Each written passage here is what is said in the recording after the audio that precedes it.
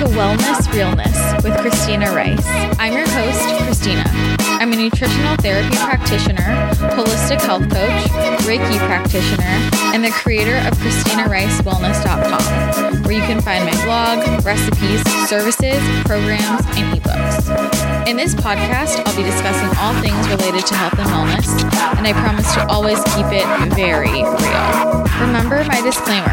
The information in this podcast is general health and nutrition advice and is not a replacement for medical advice, diagnosis, or treatment. If you'd like to submit a question or a topic for me to discuss, submit it on the podcast page at ChristinaRiceWellness.com. Don't forget to subscribe, leave a rating and a review on iTunes, and join our Facebook group, Wellness Realness Podcast Tribe.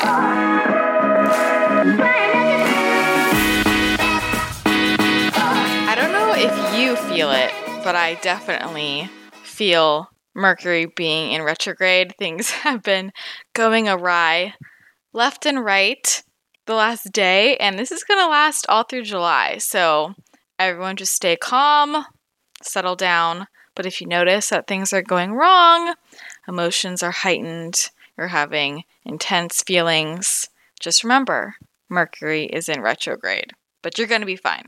There is one sure way to make sure this is the best July ever, though, and that is enrolling in my Paleo Women Lifestyle program. I am so excited because I'm opening up another round of my online group coaching program, and this one is special because it's actually the last time I will be running this online course as a group program. So my course is sold all the time as a self-study online course. You can just go through the content on your own time, at your own pace. But a few times a year, I run this as a group program where you will get all the online content. So this is video and audio lectures from me, downloadable PDFs, and then you'll also get access to our private Facebook group. That's a place where you can connect with the other women who are in the program and who have already been in the program. We're all just in one big Facebook group, and you can ask any questions in there, and I'm in there moderating, answering questions. So you can chat with me, you can chat with the other women in the group, and then you will also get access to our live video coaching calls, which are my personal favorite part of the whole course because we hop on video calls, we get to see each other, everyone can chat and get to know each other there, and I answer any questions you might have. We talk about a wide variety of topics, and that's just kind of where the course can become its own for each group. Each group kind of leads the conversation in a different direction, so we can chat about anything in those calls. So I have all the pre-recorded content, but we discuss things far beyond what's pre-recorded as well. So you're getting a lot of content. And when you join the program, you will also get access to all of the previously recorded live calls. So this is live calls from the past few years. So you have so many hours of content to work through. If you want to work through all of that, you don't have to. Look at the old video calls, so they're there if you want them to. And I mean, this is basically every resource you could ever need for your health at your disposal. If you are a woman who is interested in health and wellness and you want to learn everything that I think every woman needs to know to optimize her health and reach her health goals, join this program. This program is for you. There are no requirements other than a desire to learn more and a desire to be a part of an incredibly supportive community.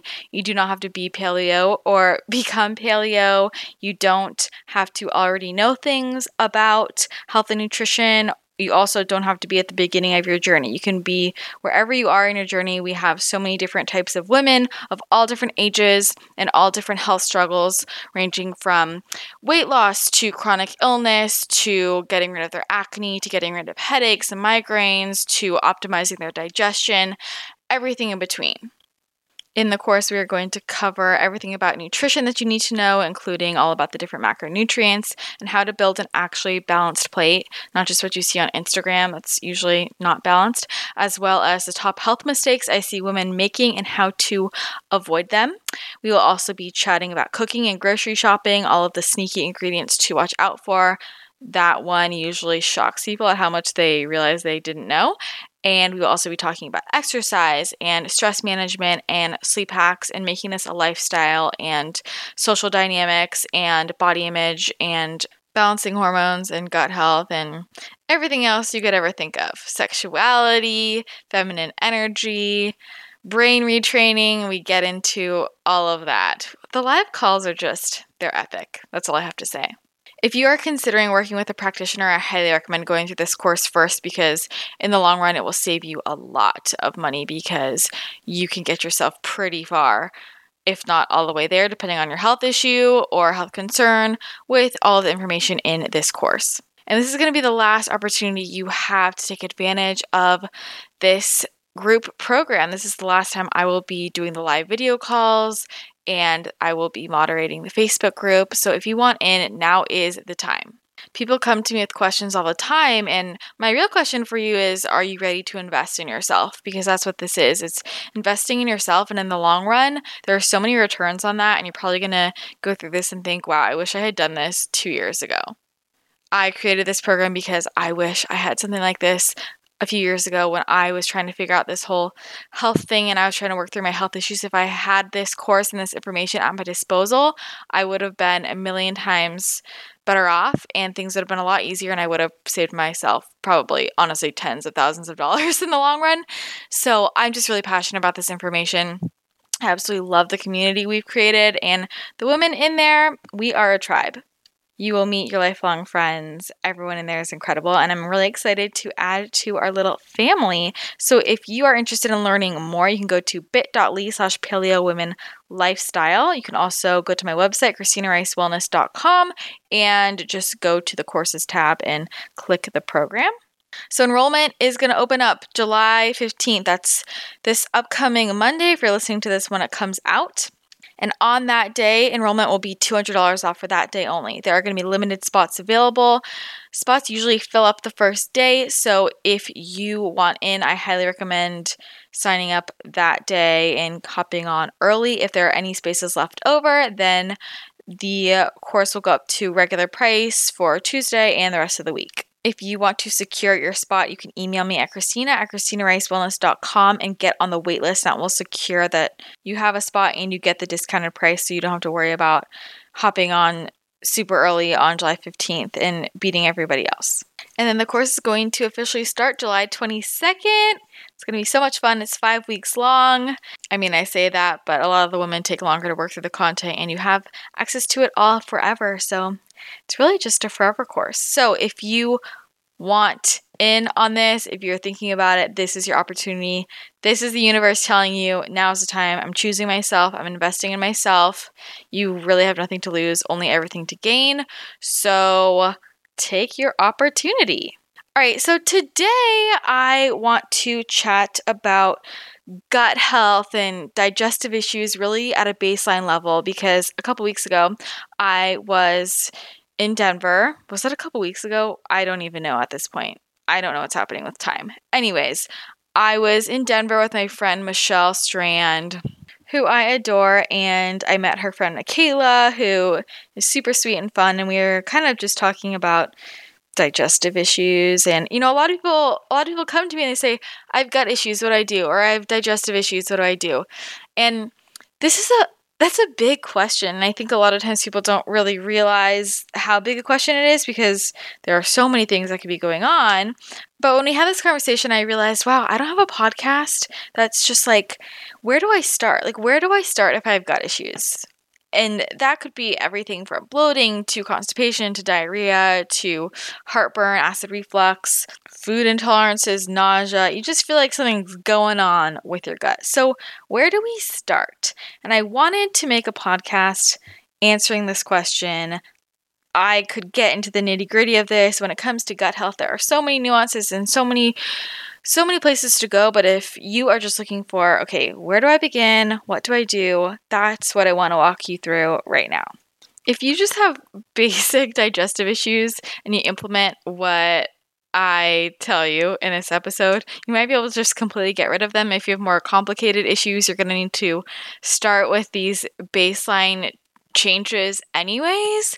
And I think it's always just a good reminder for everybody. I mean, some of these things even I have to remind myself over and over again, okay, maybe I'm bloated today. What did I do differently? Like what do I need to pay attention to? So a really good reminder and just a lot of good baseline information. And if you just don't know where to begin, this is what I would say.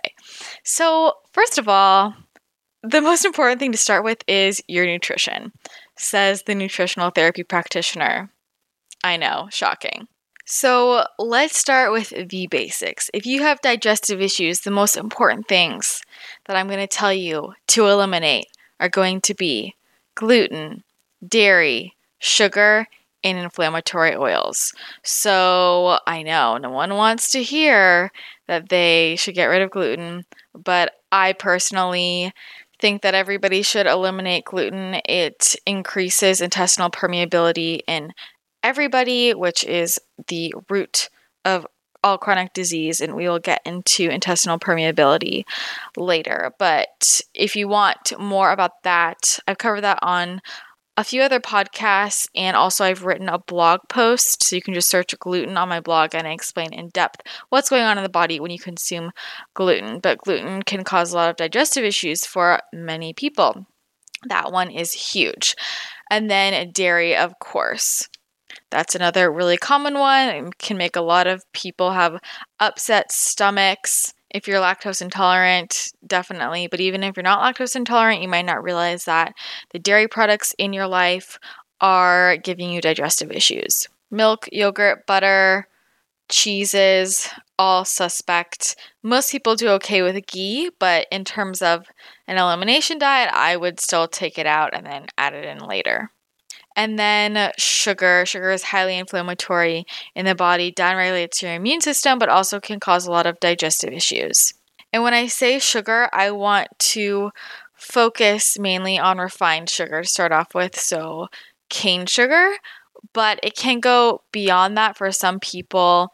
If they have certain digestive issues, they would want to eliminate even more natural sugars like maple syrup and honey, but I wouldn't start there. I would start with just any refined sugars like cane sugar and high fructose corn syrup and dextrose and so on. And then inflammatory oils. So this is going to include your canola oil, your safflower oil, all these vegetable oils that people cook with. And this also means paying attention to what's in your food. So this means looking at ingredients labels. And if you're eating out at restaurants all the time, you probably don't know what's in your food, and that in itself could be causing you issues. So this is going to mean cooking more of your own food at home. When you eat out at restaurants, they're usually cooking in inflammatory oil. That alone can cause digestive issues.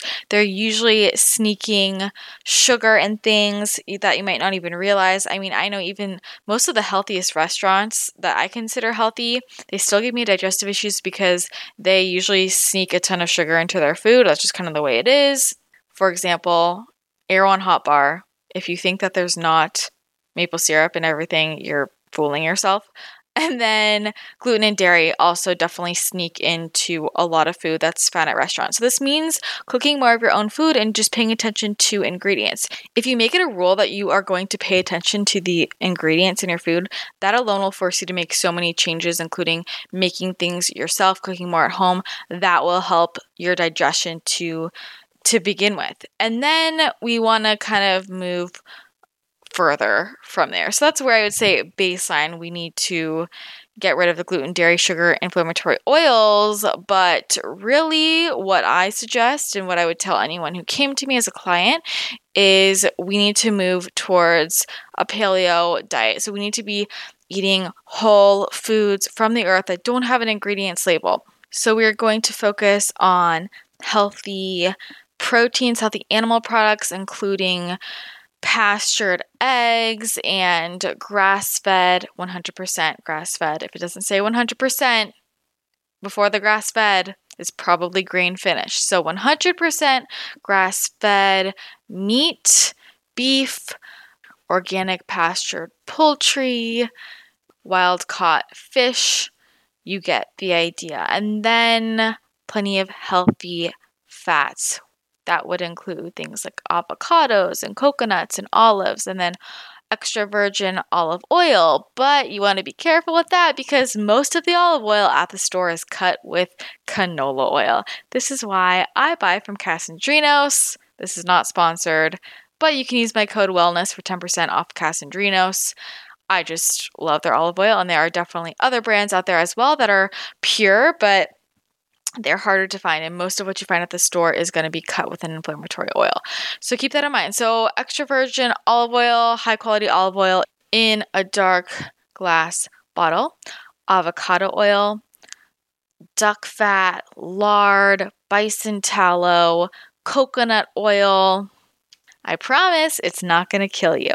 Those are the cooking oils that you would want to use. And then there are also some other oils that can be great for topping your food, including macadamia oil or walnut oil or any of those nut seed oils, pumpkin seed oil, but you don't want to cook with those because it will oxidize. So I would focus on the other fats. But those are healthy fats. And then lots of vegetables, lots of color, fruits. You can do some nuts and seeds. The theme, though, is whole foods from the earth, and this is going to help you out a lot because your body recognizes these foods as whole foods. Processed foods, your body literally thinks of as an invader, and processed foods are inflammatory in the body. They will cause harm to the gut lining, and our body doesn't even have the enzymes to break down a processed food, that foreign invader, so it's harder on the digestive tract, messes with your hunger signals and cravings.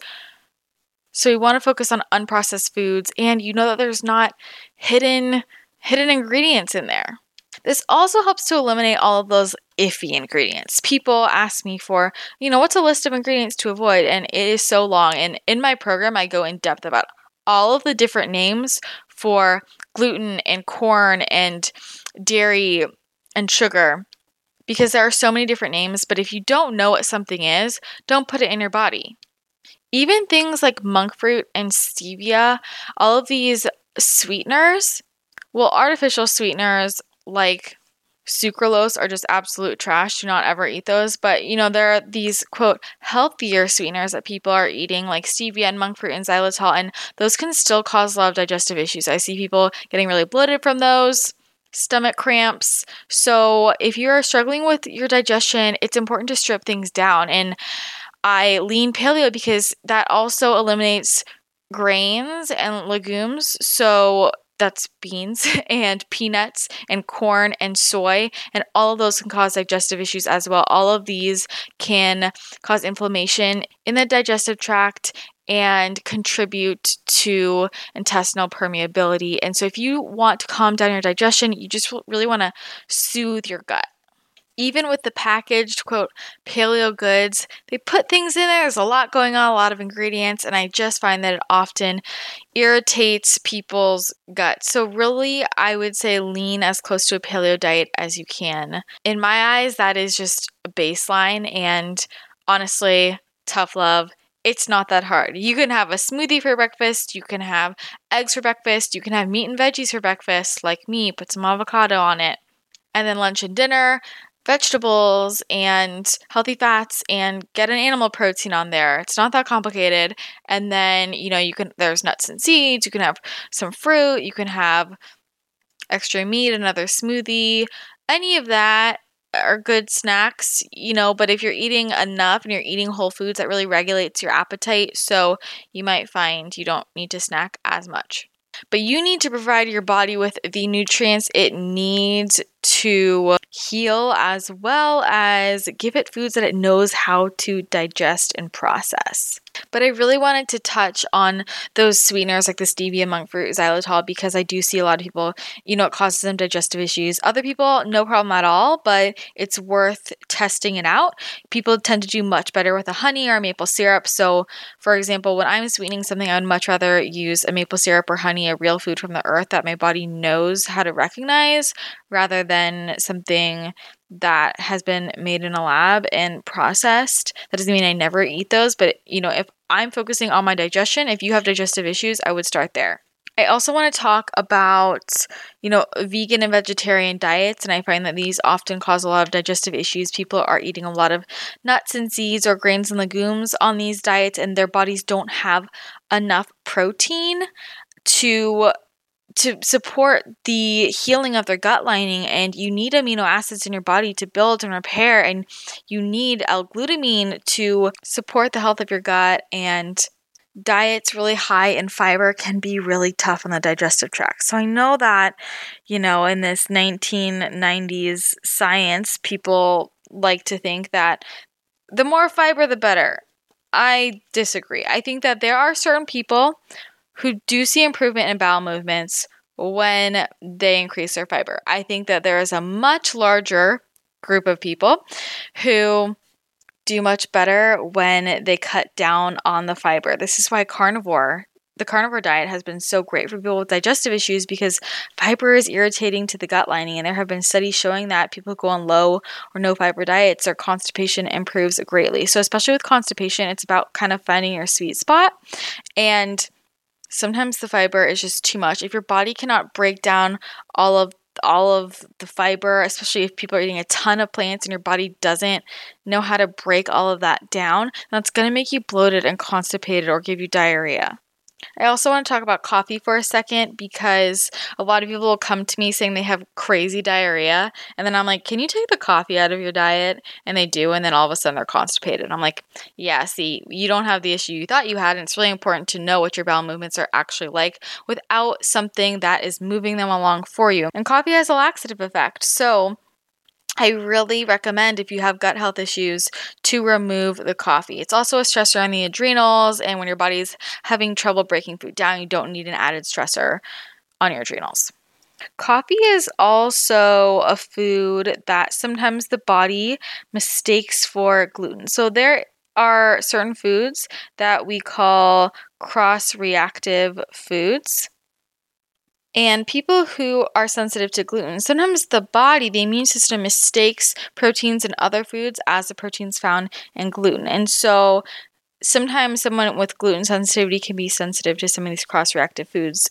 And this is the list: dairy, chocolate, sesame, hemp, buckwheat, eggs, soy, sorghum, millet, spelt, amaranth, quinoa, yeast, tapioca, teff, oats, coffee, rice, and whey. So if you've gone gluten-free and aren't seeing results, you might have a sensitivity to one of those foods as well. Eggs can be another one that causes people digestive issues and skin issues. That's a common one to watch out for. If you've already taken out all of the grains and legumes, I would look into the eggs. I would look into the coffee. Double check that there's not soy in any of your products. Soy, everybody should get rid of just for your overall health. And soy is heading in so many different products. So looking out for things like soy lecithin. And I mean, I've seen soy lecithin in teas, and I talked about this last week on my Instagram stories. I was going through my teas, and I'm like, look at these ingredients. There's natural flavor, there's lecithin, there's stevia, and with the natural flavors, you don't know what that is. That can be anything.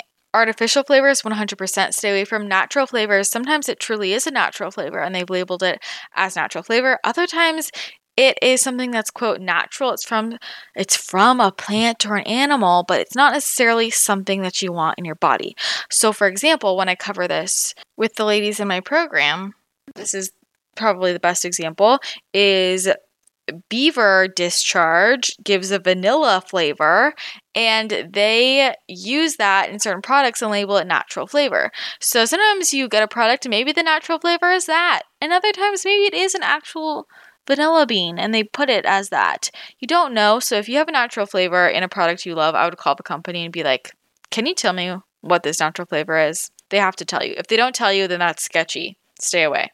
But there are just so many ingredients hiding in what seems like healthy products on the surface. So guar gum is another one that can be a huge gut irritant, and it's found in a lot of foods, and you find this in a lot of healthier, even paleo packaged goods.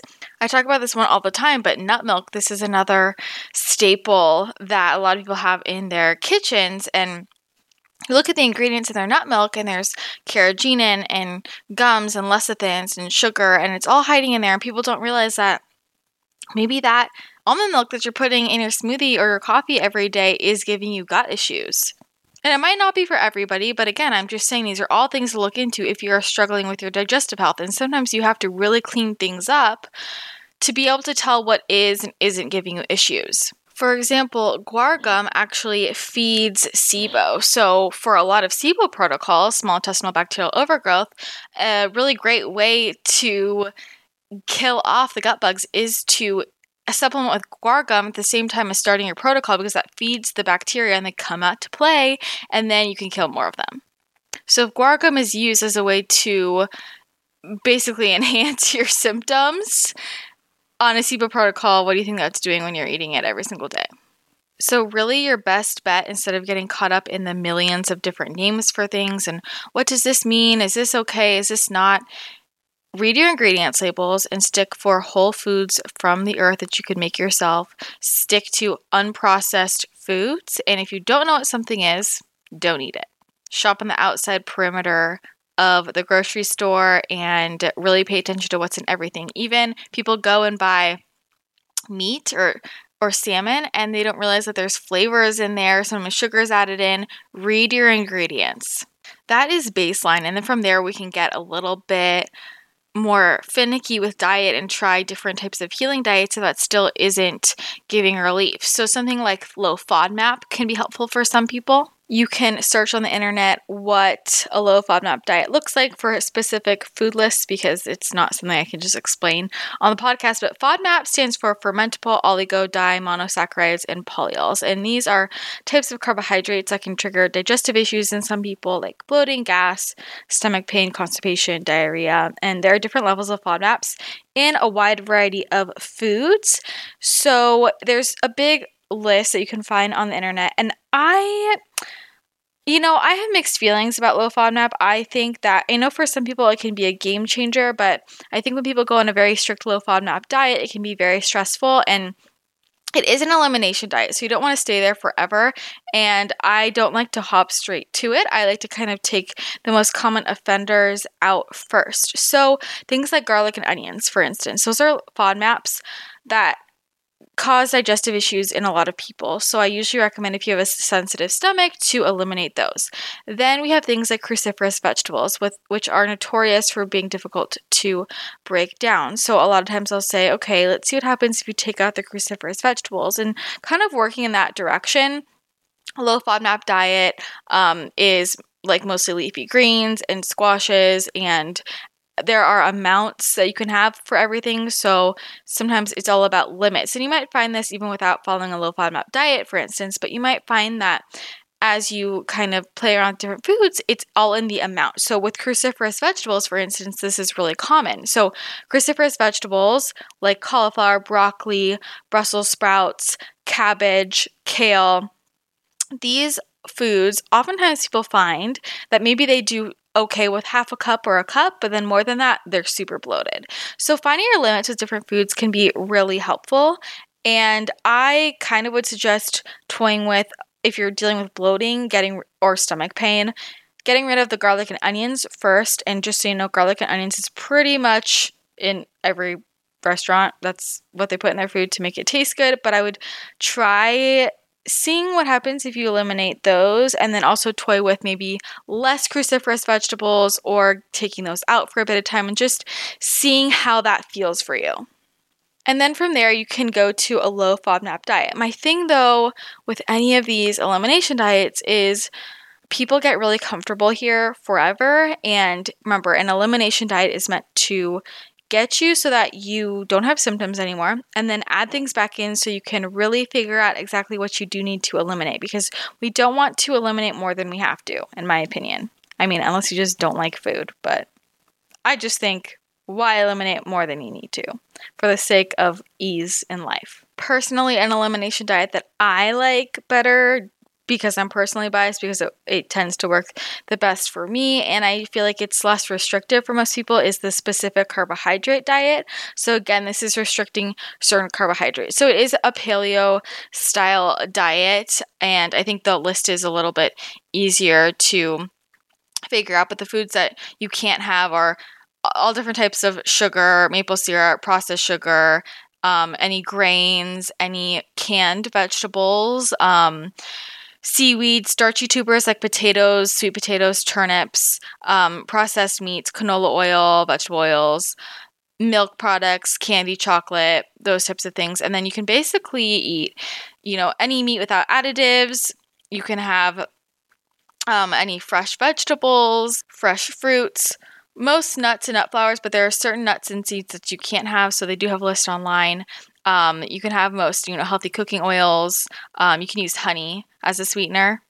So again, this has just been used for different digestive issues, and it just seems that people are sensitive to different types of carbohydrates, and it's about finding which ones work for your body and which ones don't. And again, this is why carnivore works for a lot of people, because you're basically just taking out everything. It's like the ultimate elimination diet. You're taking out all the carbohydrates that could potentially give you digestive issues. But I'm not saying you have to go carnivore, although you could try it out if you want, but I would recommend following the Paul Saladino approach to the carnivore diet.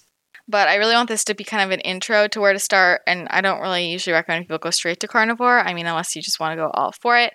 But, low FODMAP, SCD, AIP is another great one if you have an autoimmune disease, but AIP, you can also look up the autoimmune paleo protocol on the internet. You're going to be eliminating eggs and nightshades. So nightshades include, tomatoes and peppers, eggplants, potatoes, ashwagandha, certain spices. On AIP, also eliminate nuts and seeds.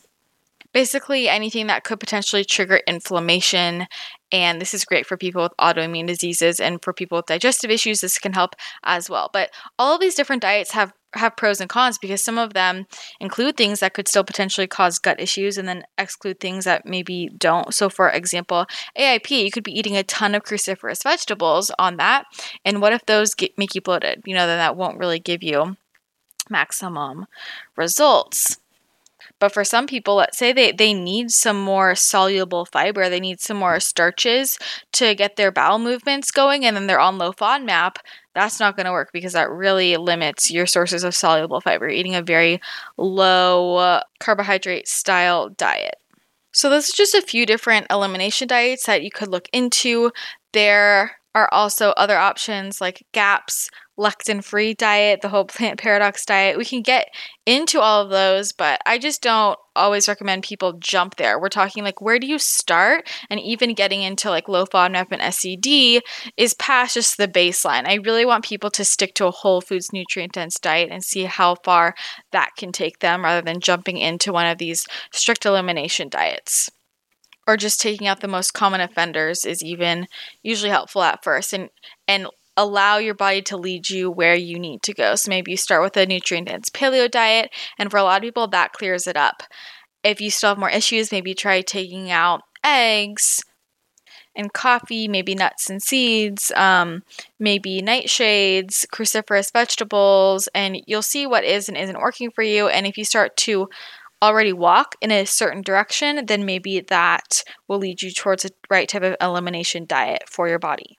But I do want to give a few other tips regarding gut health, specifically kind of overarching tips. So with macronutrients, first of all, what I would recommend is if you have any sort of idea where you're starting from, that can help. Because if you look at how you're eating right now, and if it's not working, then you obviously need to go in another direction. So what I see people doing over and over again is they just, maybe they're eating a higher carbohydrate, lower fat, lower protein diet, and they're just kind of doing different variations of that with different foods.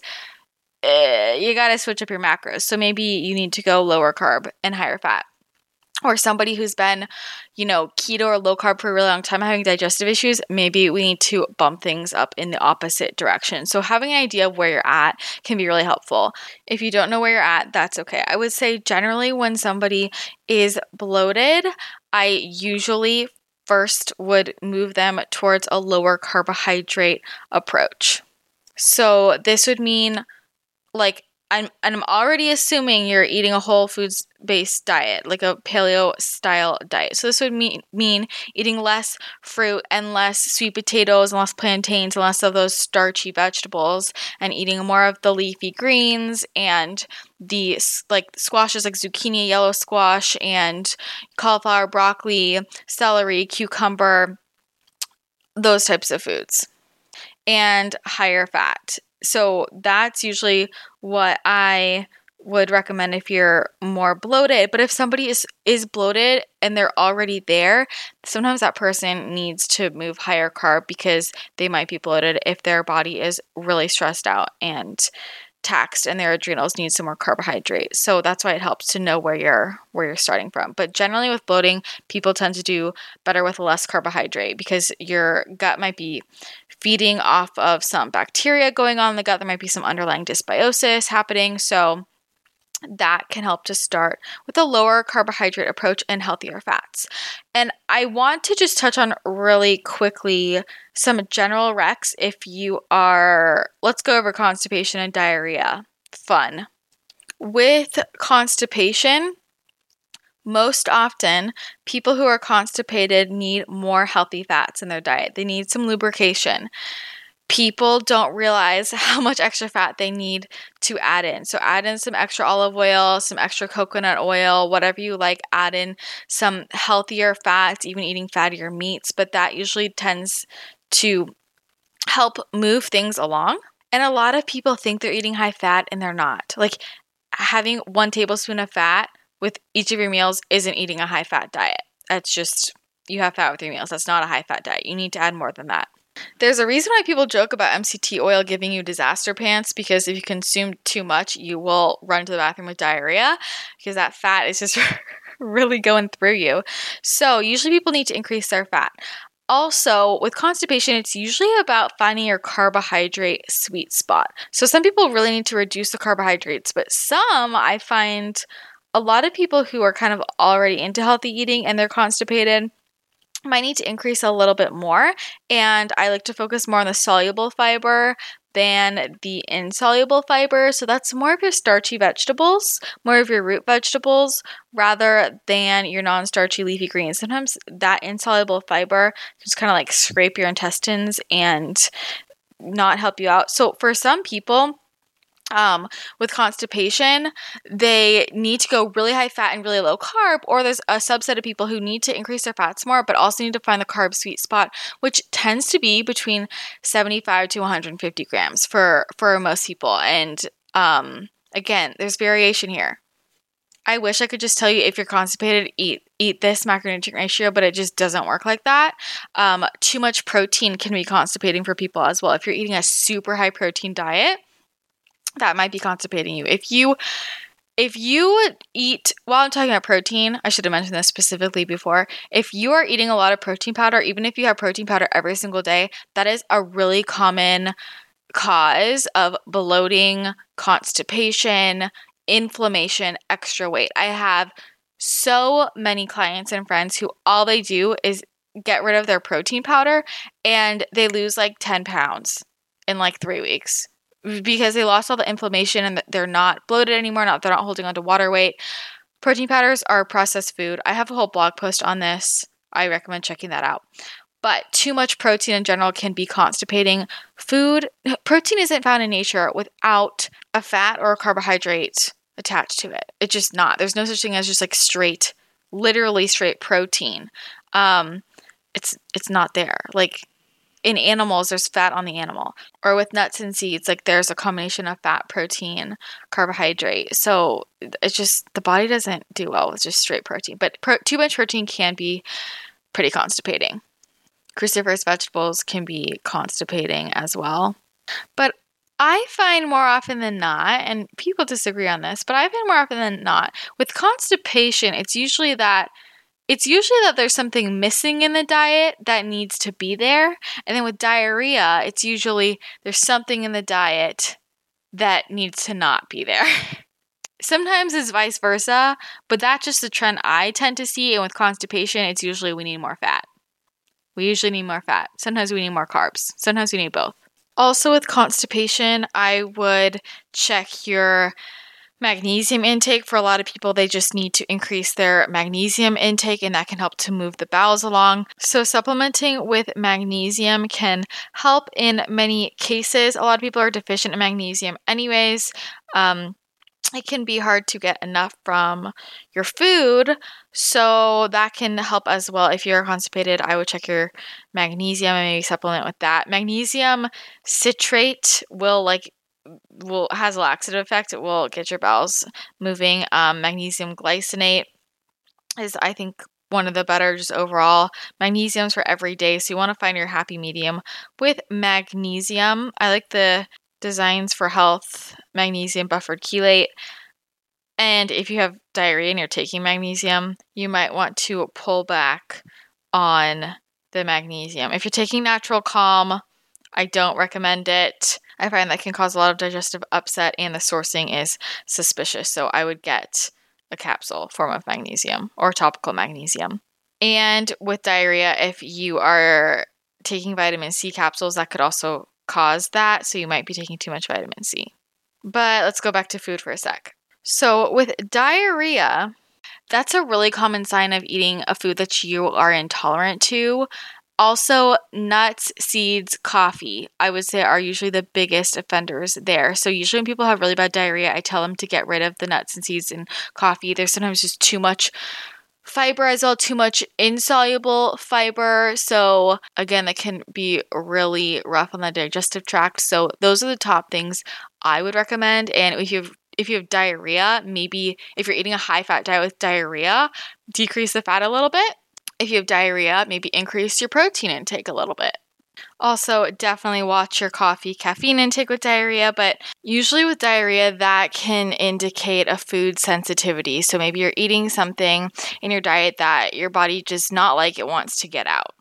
Now, I want to be clear about food sensitivities, and I feel like recently this whole idea of food sensitivities has gotten really popular, and there are all these at-home food sensitivity tests, which most of them are total bullshit, so I don't recommend jumping to that.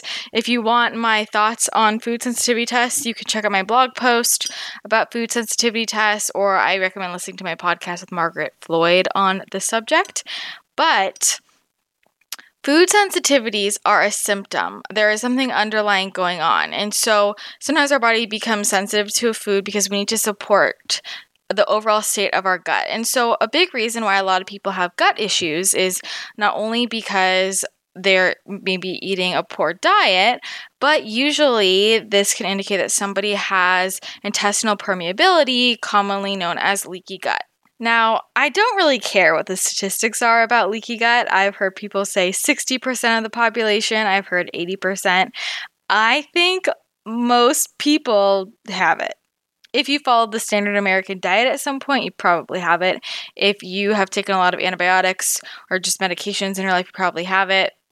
But leaky gut is one of the most common causes of gut issues and just health issues in general. This can cause everything from bloating, constipation, diarrhea, acne, anxiety, mental health issues. There are so many different things it can cause. But what does this mean? It basically means that, when you have a leaky gut, the lining of your intestine is compromised. So the microvilli on your intestinal wall, that's what absorbs the nutrients from your food, that becomes damaged. So when your gut is damaged like that, the particles can sort of leak through the tiny holes in your delicate intestinal wall. That intestinal wall is supposed to be sealed up. So a gut lining that is nice and sealed, completely healed, that will help to keep extra particles from getting into the bloodstream that aren't meant to be there. But when you have a leaky gut, you can get food particles, bacteria, toxins, other substances can slip through that gut lining, get into your bloodstream, and then this causes inflammation throughout the body, an inflammatory response, an immune response. And that can manifest in a variety of ways, including the bloating, the constipation, the diarrhea. Food intolerances can manifest as skin issues, brain fog, mood issues, memory, autoimmunity, and so on. What's happening is your body is recognizing a foreign invader in the bloodstream. It knows it's not supposed to be there, and then it alerts your immune system so that your body can fight that invader. And the body can start to recognize that what should be just a healthy food as, this foreign invaders. So this is how people become sensitive to perfectly healthy foods like broccoli or salmon or things like that. So the approach in this case is to get to the root cause of the food sensitivities, and the root cause would be to heal and seal the gut. And there are a number of things, like I mentioned before, that can cause leaky gut, but this includes inflammatory foods, processed foods, refined sugar, artificial flavoring, gluten, corn, soy, conventional sources of dairy, vegetable oils, alcohol. All of those types of foods can contribute to leaky gut, as well as food allergens in general, glyphosate exposure, smoking, different gut infections, including SIBO and Candida, parasites, having low stomach acid, using antibiotics, using NSAIDs like Advil, Tylenol, birth control, over-the-counter products, prescription products like PPIs, chronic stress, over-exercising. All of these can cause leaky gut, but really an inflammatory diet is one of the main causes, stress as well. But this tends to be the main root cause of gut issues and these food sensitivities. So like I said, you can take foods out of your diet, but that doesn't necessarily mean you are addressing the root cause. It's just symptom management. So when people do these different diets, sometimes they do help to heal, but oftentimes they are only getting you so far. They're helping to heal to some extent because you're taking out the inflammatory foods and allowing your body to repair if it can. But sometimes food can only take you so far, and on some level, it tends to be symptom management. Like I see this a lot with low FODMAP, where people go on low FODMAP, they'll feel way better, and they just stay there. And I'm like, okay, but why are you sensitive to all those FODMAPs? Some of them might be legitimate, you just can't tolerate certain foods, but a lot of those foods you could probably add back in if you supported the function of your digestive system to begin with, you supported the health of your digestive tract. And that is really what needs to happen. So what do we do from here? First of all, if you want more information about leaky gut intestinal permeability, you can head to my blog. I have a blog post all about the signs and causes of intestinal permeability. And I also, if you're a member of my website, I have my full leaky gut protocol that I use with clients to help them heal their guts. But let me give you the main points to take away if you want to heal your gut. You need to be, first of all, eating a very clean, paleo, nutrient-dense diet, avoiding all of the refined sugars and vegetable oils, processed foods, caffeine, additives, gums and flavors, sugars, all of that, and also avoiding any potential medications that could be contributing to leaky gut, like the over-the-counter meds, prescription, birth control, antibiotics, yada, yada. And then making sure to emphasize certain superfoods like coconut oil, bone broth, collagen, if you can tolerate them, fermented foods, wild-caught oily fish, leafy greens, all of those superfoods. Liver is awesome too. But when it comes to healing the gut in general, one of the most important things to include is L-glutamine. L-glutamine, the amino acid L-glutamine, is really key for supporting your gut health and healing leaky gut. And while it can be found in food sources, really to fix it, you usually want to supplement with L-glutamine. So that can be a game-changing product. You also want to make sure you have some zinc, which is crucial for repairing the gut lining, as well as a high-quality probiotic. This can be a game changer. Even if you don't have a leaky gut, this is one of the supplements I really recommend everybody has in their routine, because this is great not only for gut health, but also immunity and mental health, recovery, skin health. I mean, the health of your body is rooted in the health of your gut. So having a high quality probiotic is key. And this is why I love the Just Thrive probiotic. You guys hear me talk about it all the time. And that has been shown in clinical trials to start to help heal leaky gut in just 30 days. Whether or not you have leaky gut though, this can be a game changer. So I really recommend, if you have digestive issues, make sure you're on a high quality probiotic. And make sure you listen to my podcast with Karan Krishnan about probiotics. I also have another podcast coming out relatively soon with Tina Anderson about probiotics, because I would rather you not take any probiotic than take a crappy one from the store, because most of the ones at the store are crappy.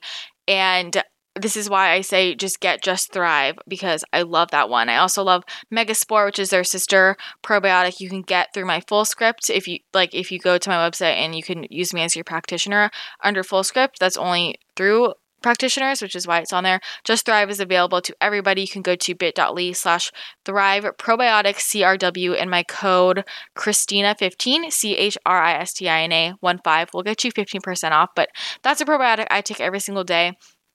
And this is a game changer. You really want to make sure you have a soil-based probiotic with spore-forming bacteria because that will bypass the small intestine and actually be able to colonize in your large intestine. It will make it there alive.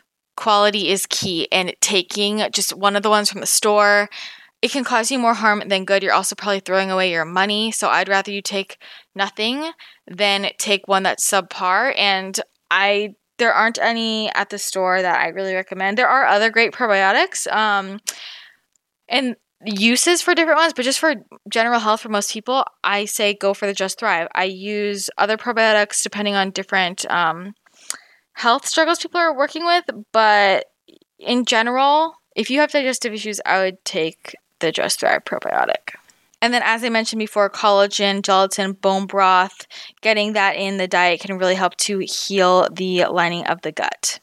On the topic of supplementation, if you have digestive issues, I highly recommend including digestive enzymes in your life. They will help you out a lot. You just take one before a meal, and this will help provide your body with the enzymes needed to help break down food. This can be a game changer for people. It's really simple, and it's not going to do you any harm, especially if it's a bigger meal.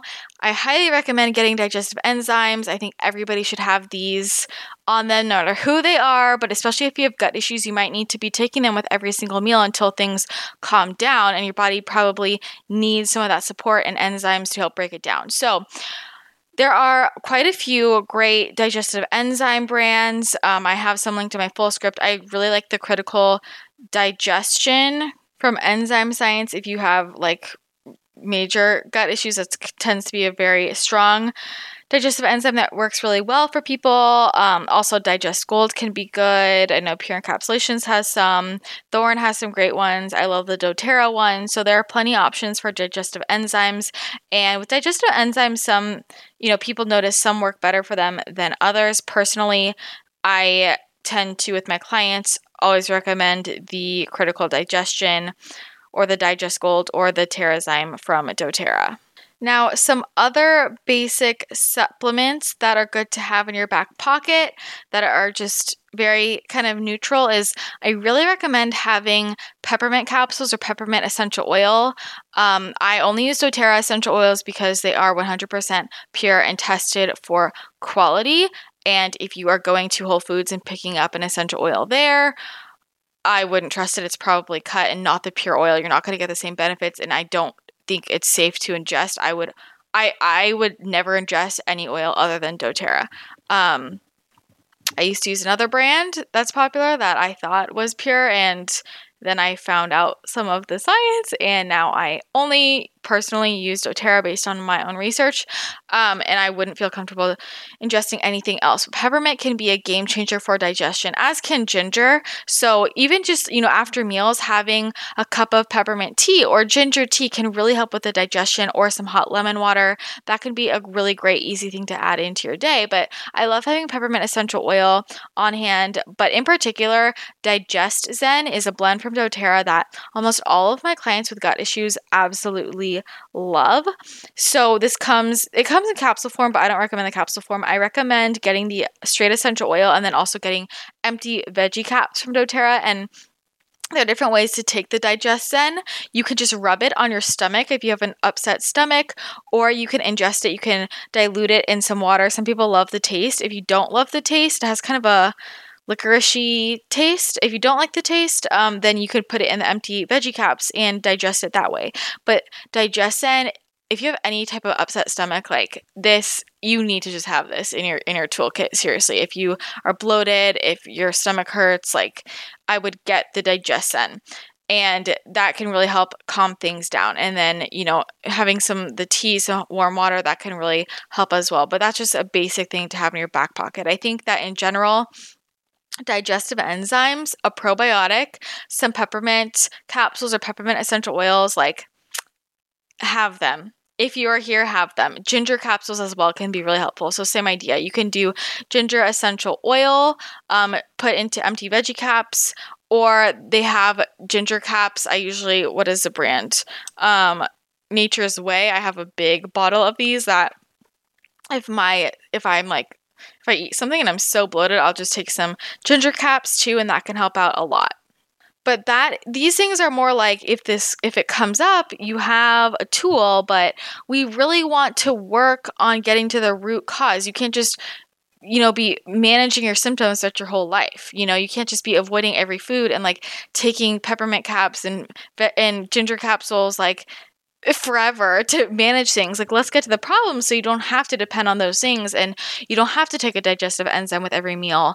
So really getting to the root of the dysfunction, which is why if you have leaky gut, focusing on that can be an absolute game changer. But there are two other main issues I see regarding dysfunction. Like, these are kind of the most common things. So when people come to me with gut issues, there are three very common, relatively basic things that I always want to make sure we have in check. So the leaky gut one.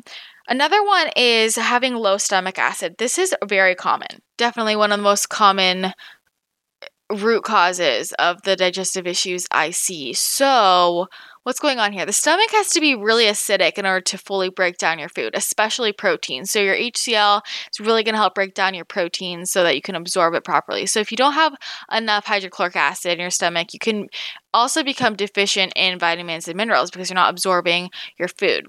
So pepsinogen is an enzyme that's going to break down and digest your protein. And that enzyme only starts to digest protein in the presence of HCl. So if you don't have the HCl, you're not going to get that enzyme. So we don't have enough enzymes, can't break down our food.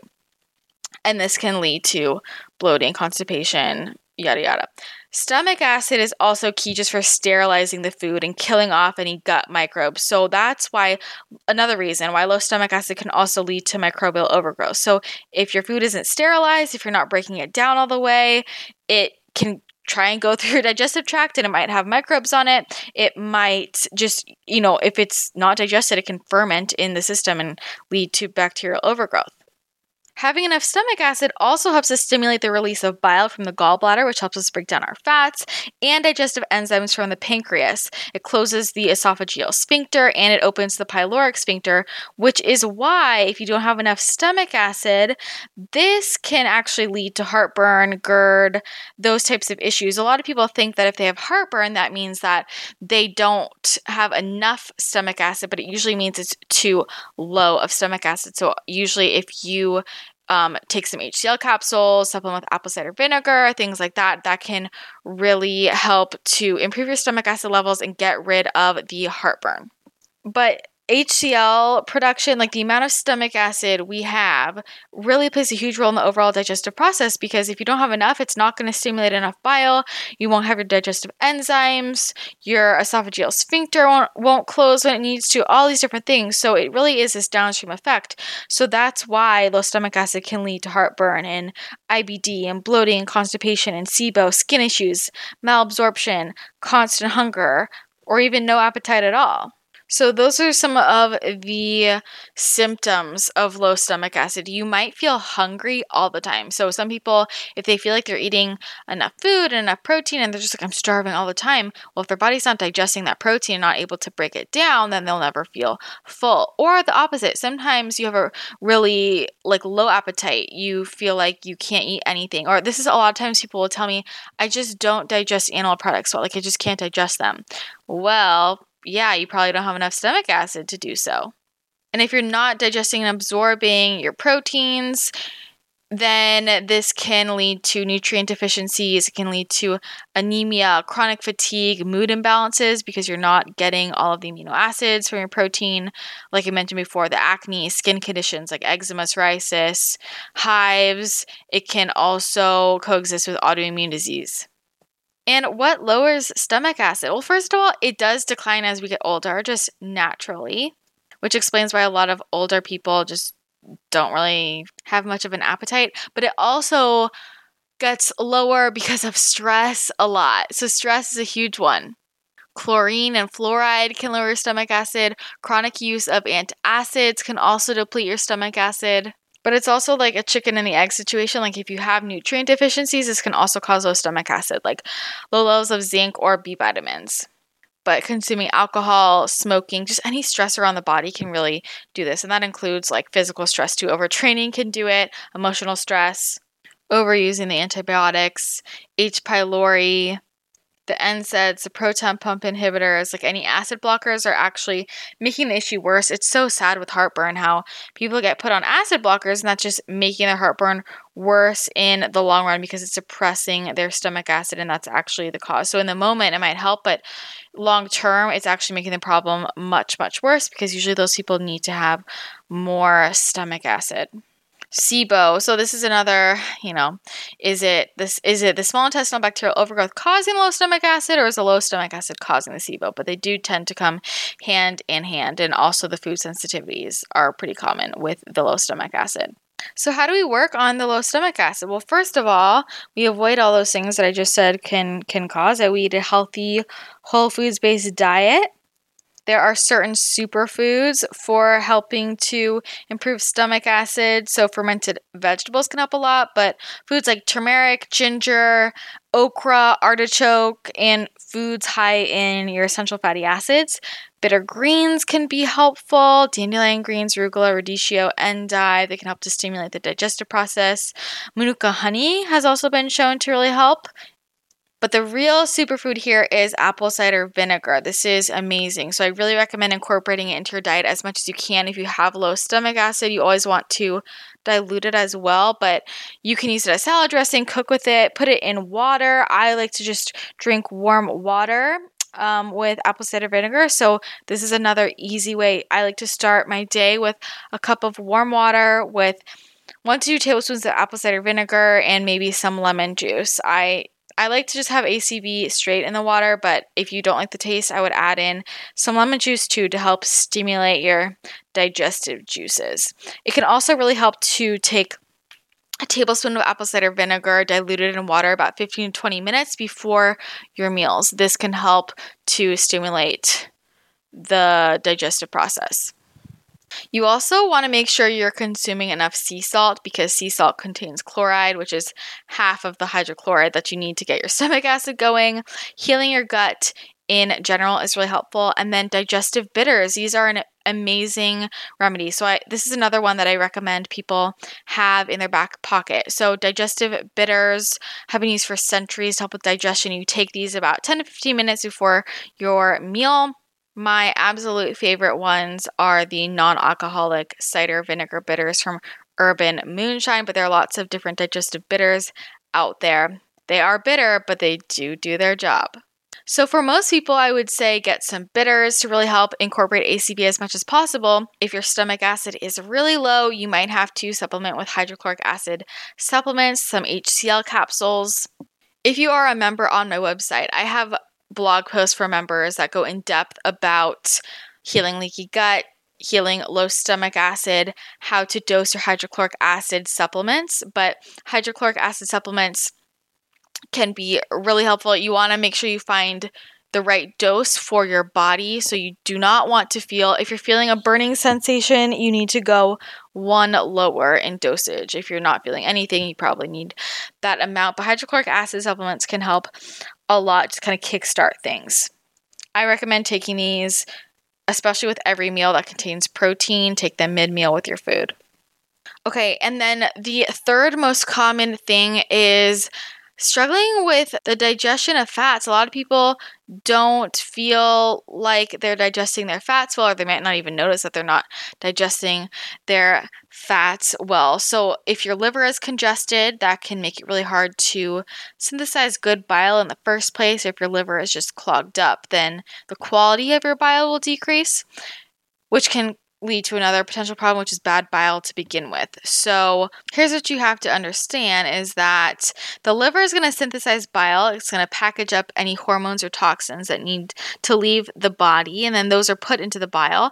Then the bile is sent to the gallbladder where it's stored. And then when we eat a meal that has fat in it, bile is secreted into our small intestine, and that bile helps to break down the fat. So we need this bile to break down the fat. This helps us to absorb the fat, and then the toxins in the bile will exit the body through your poop. And that also tells the pancreas to secrete digestive enzymes into the small intestine, which we talked about before. And then those will further help us break down and absorb the fat in our meals.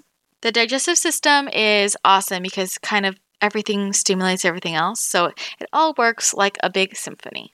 So if you're not producing enough bile, this can be a problem. Or if your bile is thick and sticky, it's not going to move very well through the body. It's going to be hard for the gallbladder to squeeze out in the first place.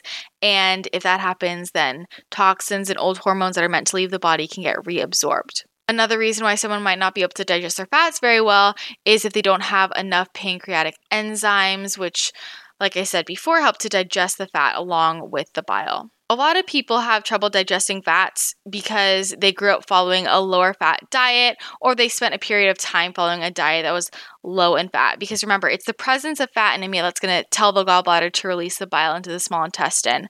So if someone's following a low fat diet, then the gallbladder is not going to get the signal to release that bile. The bile can sit in the gallbladder, gets thick and sludgy, and then if the bile gets too thick, then the body learns it doesn't really need to make any more since it's not being used.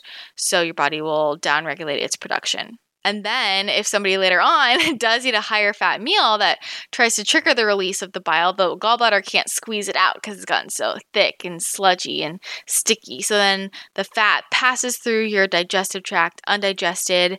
Your body can't make use of those healthy fats for your bodily functions. Those fats are used for hormones, to protect the cells, to help with communication between cells, protecting our organs, supporting our brain.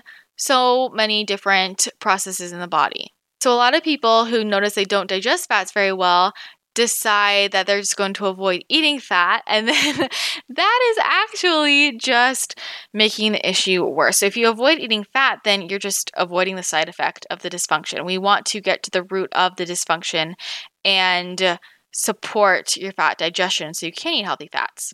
So what are some signs of fat malabsorption? It can manifest as like pain and discomfort after eating fat, or feeling really nauseous after eating a lot of fat. So a lot of people who tell me they feel nauseous after eating, I want to look at their fat malabsorption.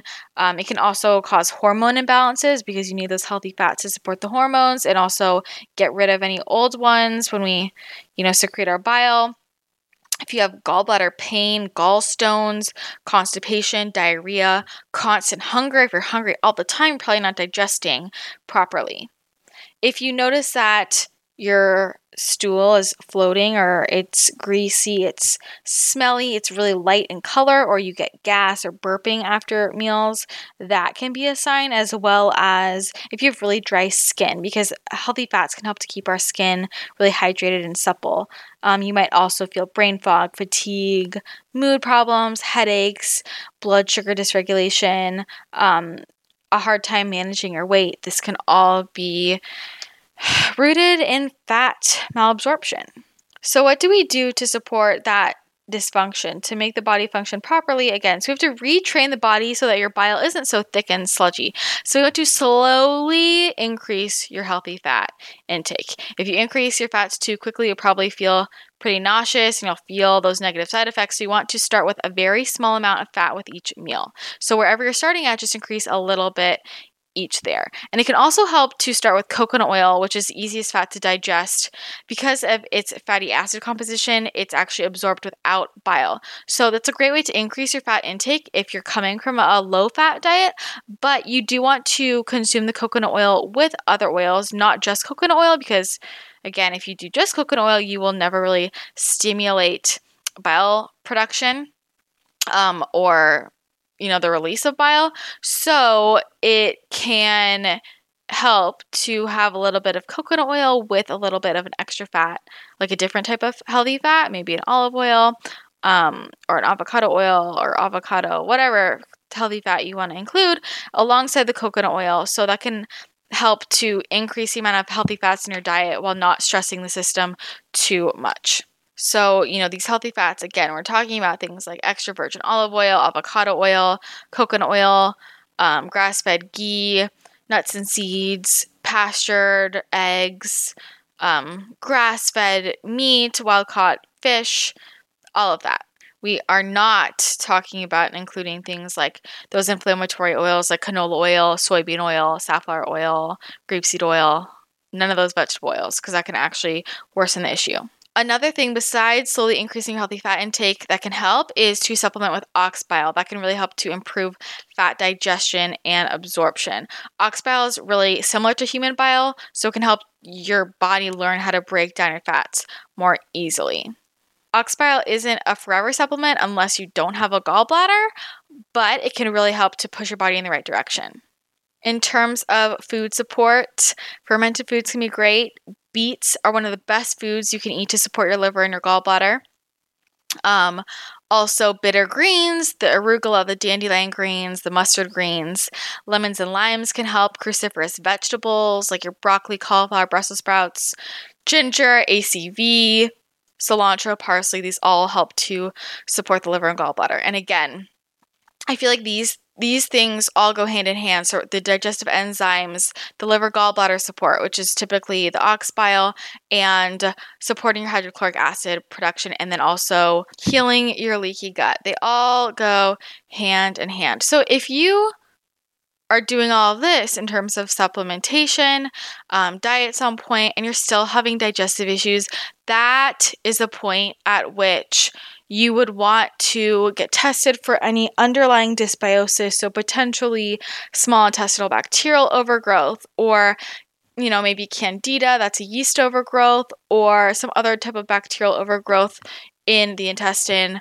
That's when you would go and get tested and see if there's another underlying issue, in which case a practitioner will guide you through a protocol with the proper supplementation. But that is we don't need to jump there. We need to support the basic function of the gut. And I'm already getting into higher level things here with those different root causes. But we want to start with nutrition and then kind of build our way up. And people just jump ahead 30, 40, 50 steps for no reason. Let's support baseline first. So in terms of just basics for people, nutrition on point, in terms of supplements, digestive enzymes, good probiotic, some type of digestive support, in terms of, I would say, the peppermint capsules or the DigestZen or ginger capsules, digestive bitters to support your hydrochloric acid. Even if you don't have low HCl, that can help for just in general, if you're going to eat a meal with a lot of protein, or just a really big meal in general,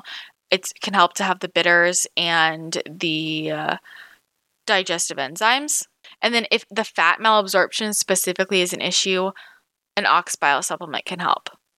But don't you dare go jumping to those supplements prior to having changed your diet first. And then again, from there, if there's underlying dysbiosis, that could be, if you're doing all this and you still have other issues, you might need to get tested, and there might be something else deeper going on. But people like to jump to, I'm bloated, I have SIBO. And I'm like, whoa, maybe, you might, but let's do all this other stuff first, which you're going to have to do anyways. And that could get you really great improvement. And then it might even clear things up for you. And again, I have my full protocols for improving your fat digestion and addressing fat malabsorption, for healing leaky gut, for improving your stomach acid levels. All of that is on the membership section of my website if you are a member on my website. I literally share the exact protocols I give with my clients. All my favorite supplements, also in my full script, which if you just go to my website, ChristinaRiceWellness.com/shop, you go to my full script account. I have my favorites. I've labeled them by just everyday support, digestive support, hormone balancing, all of that. So this episode, all my favorite products are in the digestive support section. And I really do recommend ordering your supplements either directly from the company themselves or from somewhere like FullScript, that's through practitioners only, because I'm sure I've mentioned this on other podcasts, but a lot of the supplements on Amazon, you don't know if they are legit. So people will sell supplements on there and they're not the correct pills. They might change the pills in there. They might be placebo, or people are just trying to make money. You don't necessarily know where they're coming from. That's happened to me. I've opened up a supplement bottle and I was like, this is not the right pill, which is pretty scary. So just to make sure you're getting the highest quality and the correct thing, because you don't want to be ingesting something that's not not good for you. That's what I would say, is get it from a reputable source. If you are starting to include any new supplements in your routine, always check with your practitioner. Remember, this is not medical advice. This is not medical advice. This is not diagnosis or treatment. This is just recommendations for what I like to do. And anytime you want to incorporate something new into your routine, check with your practitioner and make sure it's good with whatever else is going on with your situation and that there's no contraindications. Especially in terms of, if you really want to heal your gut, looking into any medications you're on, birth control, anything like that, any PPIs or even over the counter. If you want to stop something to help heal your gut, do not just do that yourself. Like, tell your doctor and let them know what you want to do, and they will guide you through that process. Because there can be very negative repercussions of just taking yourself off of certain things without doing it properly. So don't get into that pickle. Okay, and then I want to address a few lifestyle things that everybody needs to incorporate if you have digestive issues. So first of all, let's start with like the mealtime situation. With the mealtime situation, if you are struggling to digest food, if you're bloated a lot, it can really help to focus on cooked vegetables. So avoiding any raw vegetables and cooking food down can be much easier on the digestive system. So I really recommend focusing on cooked vegetables that have been softened up and the cellulose has been broken down. And we need to look at how you are eating your meals. So first of all, are you eating standing up? Are you on the go? Are you rushing? Your body is not in the parasympathetic state, and the body needs to be in that parasympathetic rest and digest state to be able to digest your food properly. So if you're always on the go, if you're stressed out, your body can't digest. So when we sit down, we want to be relaxed. We want to take a few deep breaths. I like to eat on the floor because this helps to put me in the parasympathetic state. There's something about getting on the floor that just puts you right in there. If you are on the go, you're not going to digest your food. You're probably not going to chew enough either, which we'll get to in a second, but you want to be calm. So whatever makes you calm, do that. I know people say don't have any distractions, don't watch TV. I say you need to do what calms you down. So if watching a TV show is stressful for you and you know you're not paying attention to how or what you eat and you are really tense because you're watching Game of Thrones and someone's head is getting sliced off, then that's probably not the best choice, so avoid the distractions. But if you are watching something that relaxes you, makes you feel good, you're still able to be very present, I wouldn't worry about it. I just want you to focus on, tune in and be honest, like what is putting me into that relaxed parasympathetic state so that I can digest my food. When your body is in fight or flight, and a lot of people don't even realize that their bodies are in fight or flight, your body is putting digestion on hold and you are going to get bloated from that. That's why I love taking 5 deep breaths before eating and eating on the floor when I can. The next part is chewing. This one is a game changer for people. So if you are not chewing your food 30 to 40 times, that's what you need to do. Every bite. I know, you're like, holy shit, that's a lot of chewing. That's what you have to do. I'm serious. This will make you feel fuller too. You might be overeating. Make sure you're chewing your food enough. You're breaking it down. Digestion begins in the mouth.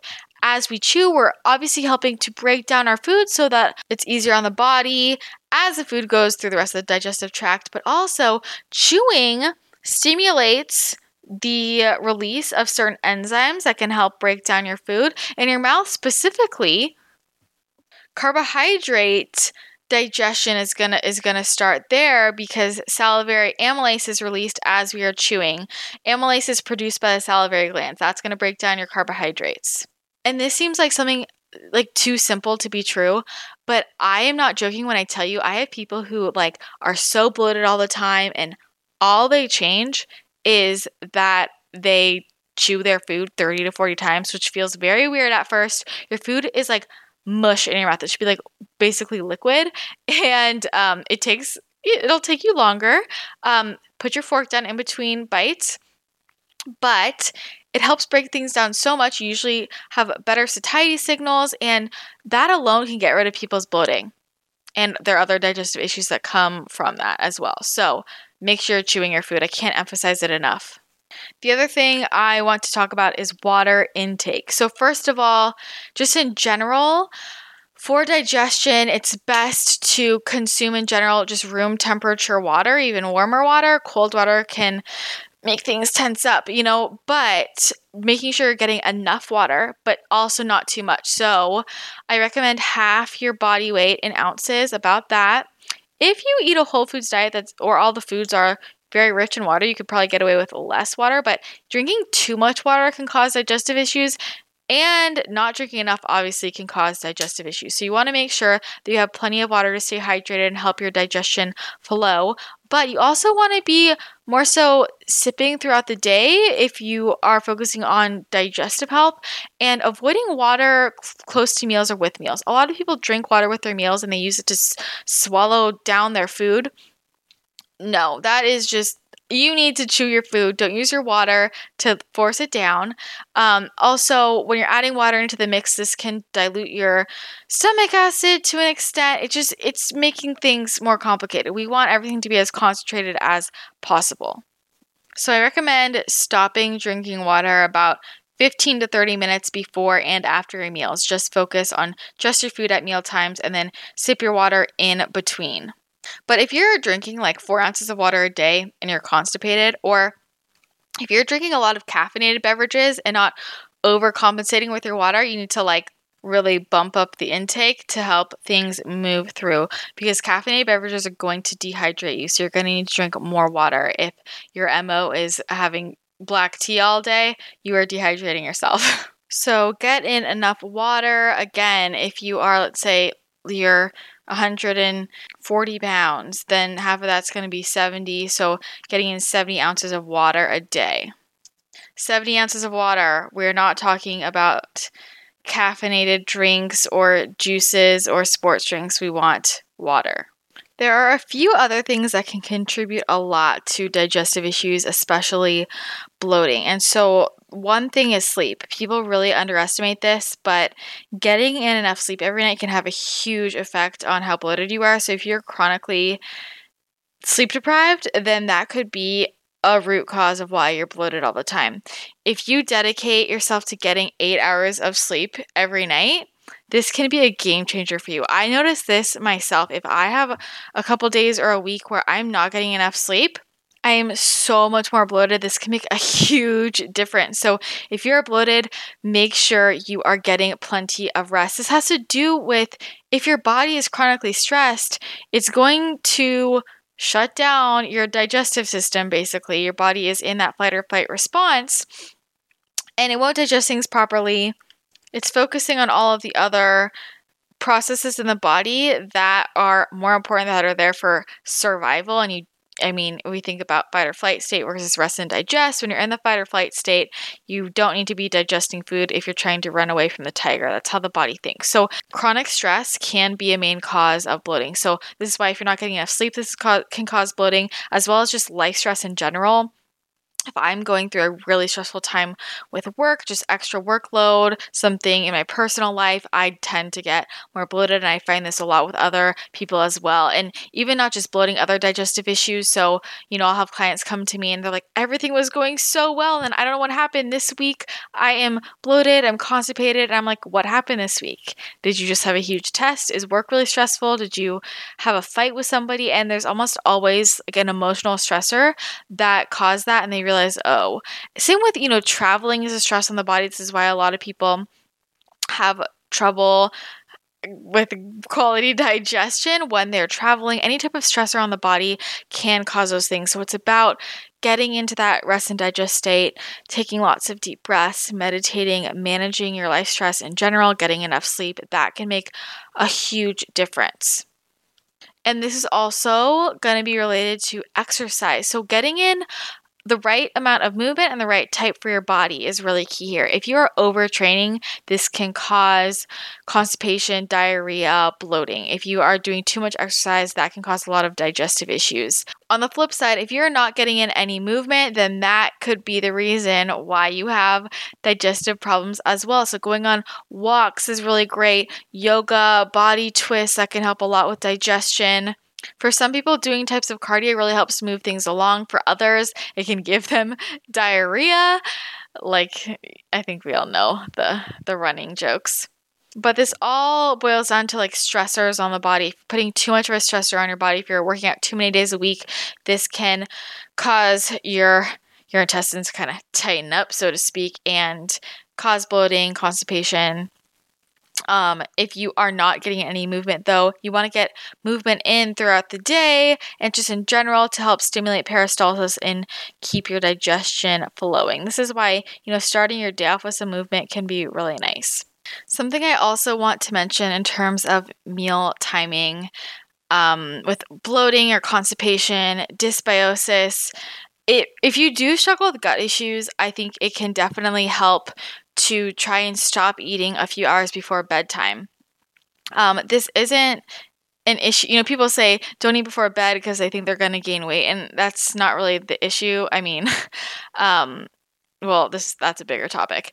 But just in terms of digestion, it can help to eat your dinner and leave a few hours until bedtime, because the digestive process does take a lot of energy. So you want your body to be able to focus on that. And then when you're asleep, you don't want your body busy trying to digest when it needs to repair all the other parts of your body. Because when we are asleep, that's really when we are getting the most cellular repair. Our bodies are restoring at night, and there are so many other processes that it needs to be focusing on, so you don't want it diverting energy towards digestion. There is a gravity component to digestion. So if you're eating a ton of food and just immediately lying horizontal, it's going to be harder for your body to kind of move through your digestive tract.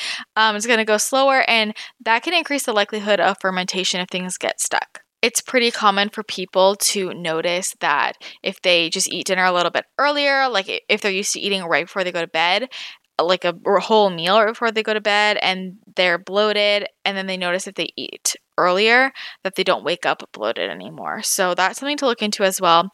I also am a fan of leaving 4 to 6 hours in between your meals, not being a snacker all day long. The reason for this is something called the migrating motor complex, also known as the MMC. And this is the body's 4-phase process. It's going to help to clean out the digestive tract. So you have small muscles throughout your intestines that contract, and they're going to push leftover food particles, bacterial, and other microbiota away from the intestinal wall. They're going to help those undigested food particles leave the stomach and small intestine, eventually reach the colon. So those muscles contracting pushes things through.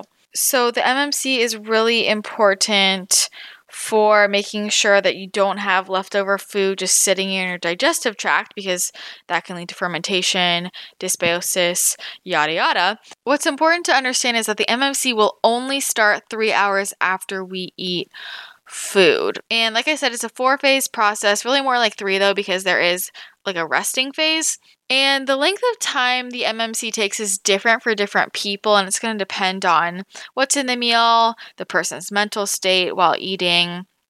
Usually about half of the meal has left the stomach about 2.5 to 3 hours after it's been eaten, and then it might take another hour or two to be completely empty. But since the MMC starts about 3 hours after a meal, and a single cycle is going to last about 90 minutes, then you really want to leave at least about 4.5 hours in between meals, maybe an extra half hour to give yourself some wiggle room, which is why eating larger meals that keep you satisfied for longer so you can have more time in between each. So maybe 3 or 4 square meals, leaving like 4 to 6 hours in between, ideally 5. And then also trying to make sure we can get 2 full cycles of the MMC in while we are asleep. So, not snacking in the middle of the night.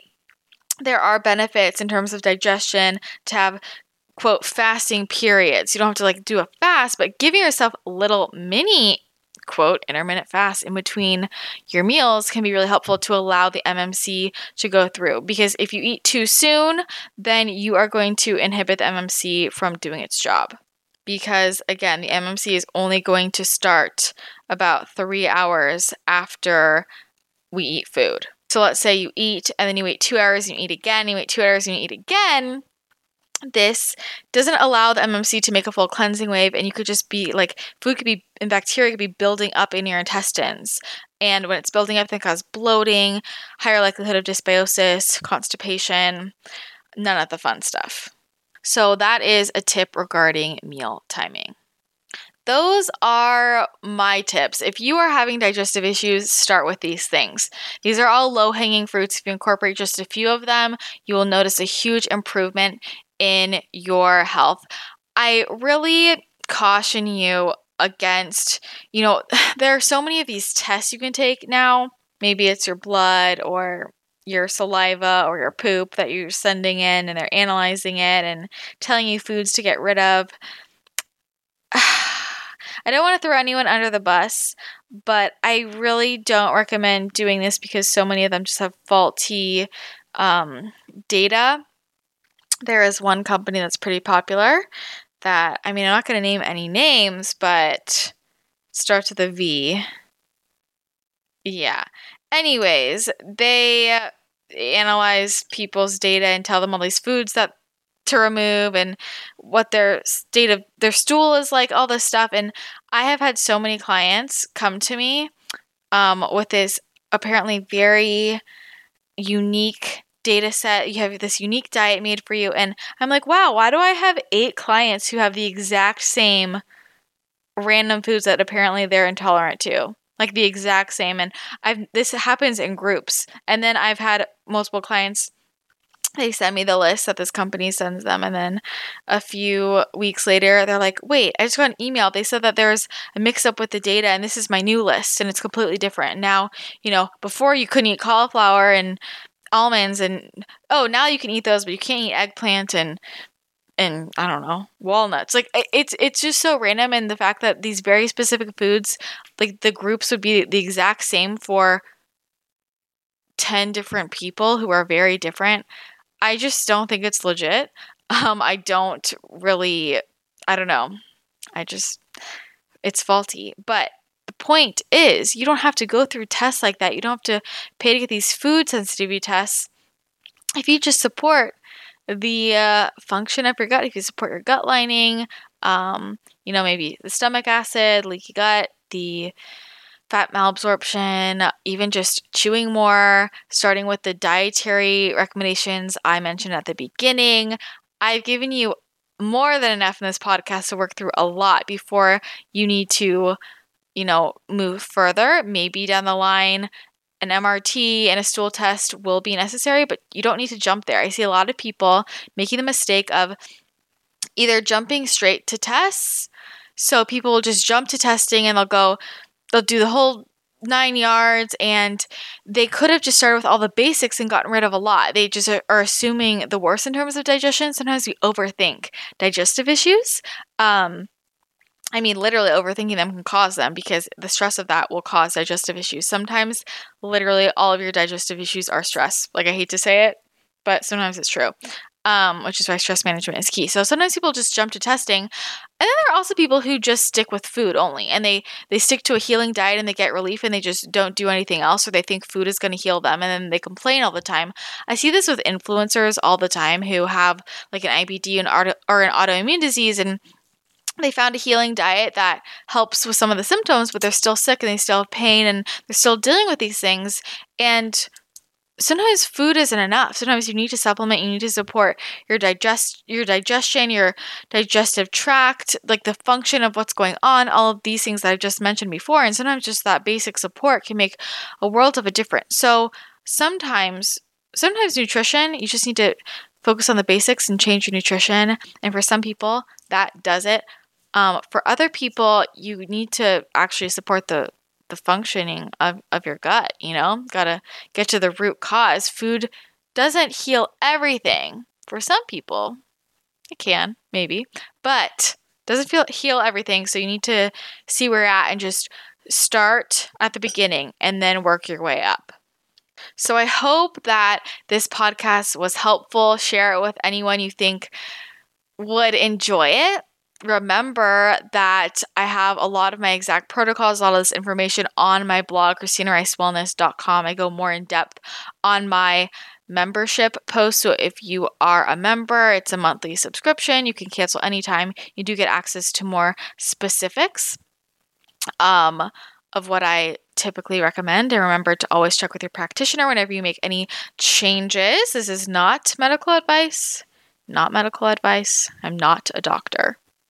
And if this type of thing interests you, if you're struggling with this, if you want more help and more support, don't forget that my Paleo Women Lifestyle program is opening up for enrollment Monday, July 15th. That is this upcoming Monday. Limited spaces are available. This is the last time I'm running it, but we can troubleshoot these issues on live calls in the Facebook group. We will get to the root of it. And you also have all of the other women in there for support, and they might have ideas as well. If you want to secure your spot, you can email me at Christina@ChristinaRiceWellness.com to get on the wait list, and you will secure the $200 off price. So that's early bird pricing and your place in the program. And we will be starting on July 22nd. I'm so excited. So digestion is just such a big topic. There's so much I could say. This is just pretty surface level and just kind of the basics of where can you start? You know, if someone says, I have gut issues, like that's such a big question and that could mean so many different things, but these are some things to start with. Low-hanging fruit, in my opinion. If we look at cleaning up the diet, focusing on an anti-inflammatory whole foods-based diet, maybe taking out some of the foods that are harder to digest or tend to cause digestive issues like garlic and onions and maybe cruciferous vegetables, toying with that, and then basic digestive support like digestive enzymes and digestive bitters, adding in some apple cider vinegar, making sure to include a high-quality spore-based probiotic, some foods that support your liver, get in those bitter greens, and then these lifestyle factors like proper exercise, sipping water throughout the day, not with meals, making sure you leave some space in between your meals and don't eat too close to bed, managing your stress, getting enough sleep, chewing your food enough, eating in a parasympathetic state. These are all really helpful tips to start off with, and then you can move from there. And remember, further resources are always on my blog, on my website, ChristinaRiceWellness.com. If you have more questions related to this podcast, feel free to send them in at podcast@ChristinaRiceWellness.com. Happy to talk more about digestion if you want. I love this topic. And if you enjoyed this episode, please share it on social media. That really helps me out. And leave a rating and review on iTunes if you liked it as well. You can also join our Facebook group, Wellness Realness Podcast Tribe. Follow Wellness Realness Podcast on Instagram, where I post memes that I enjoy. All the things. So I hope this was really helpful, either for you or maybe you can share it with a family member. Let me know what you think.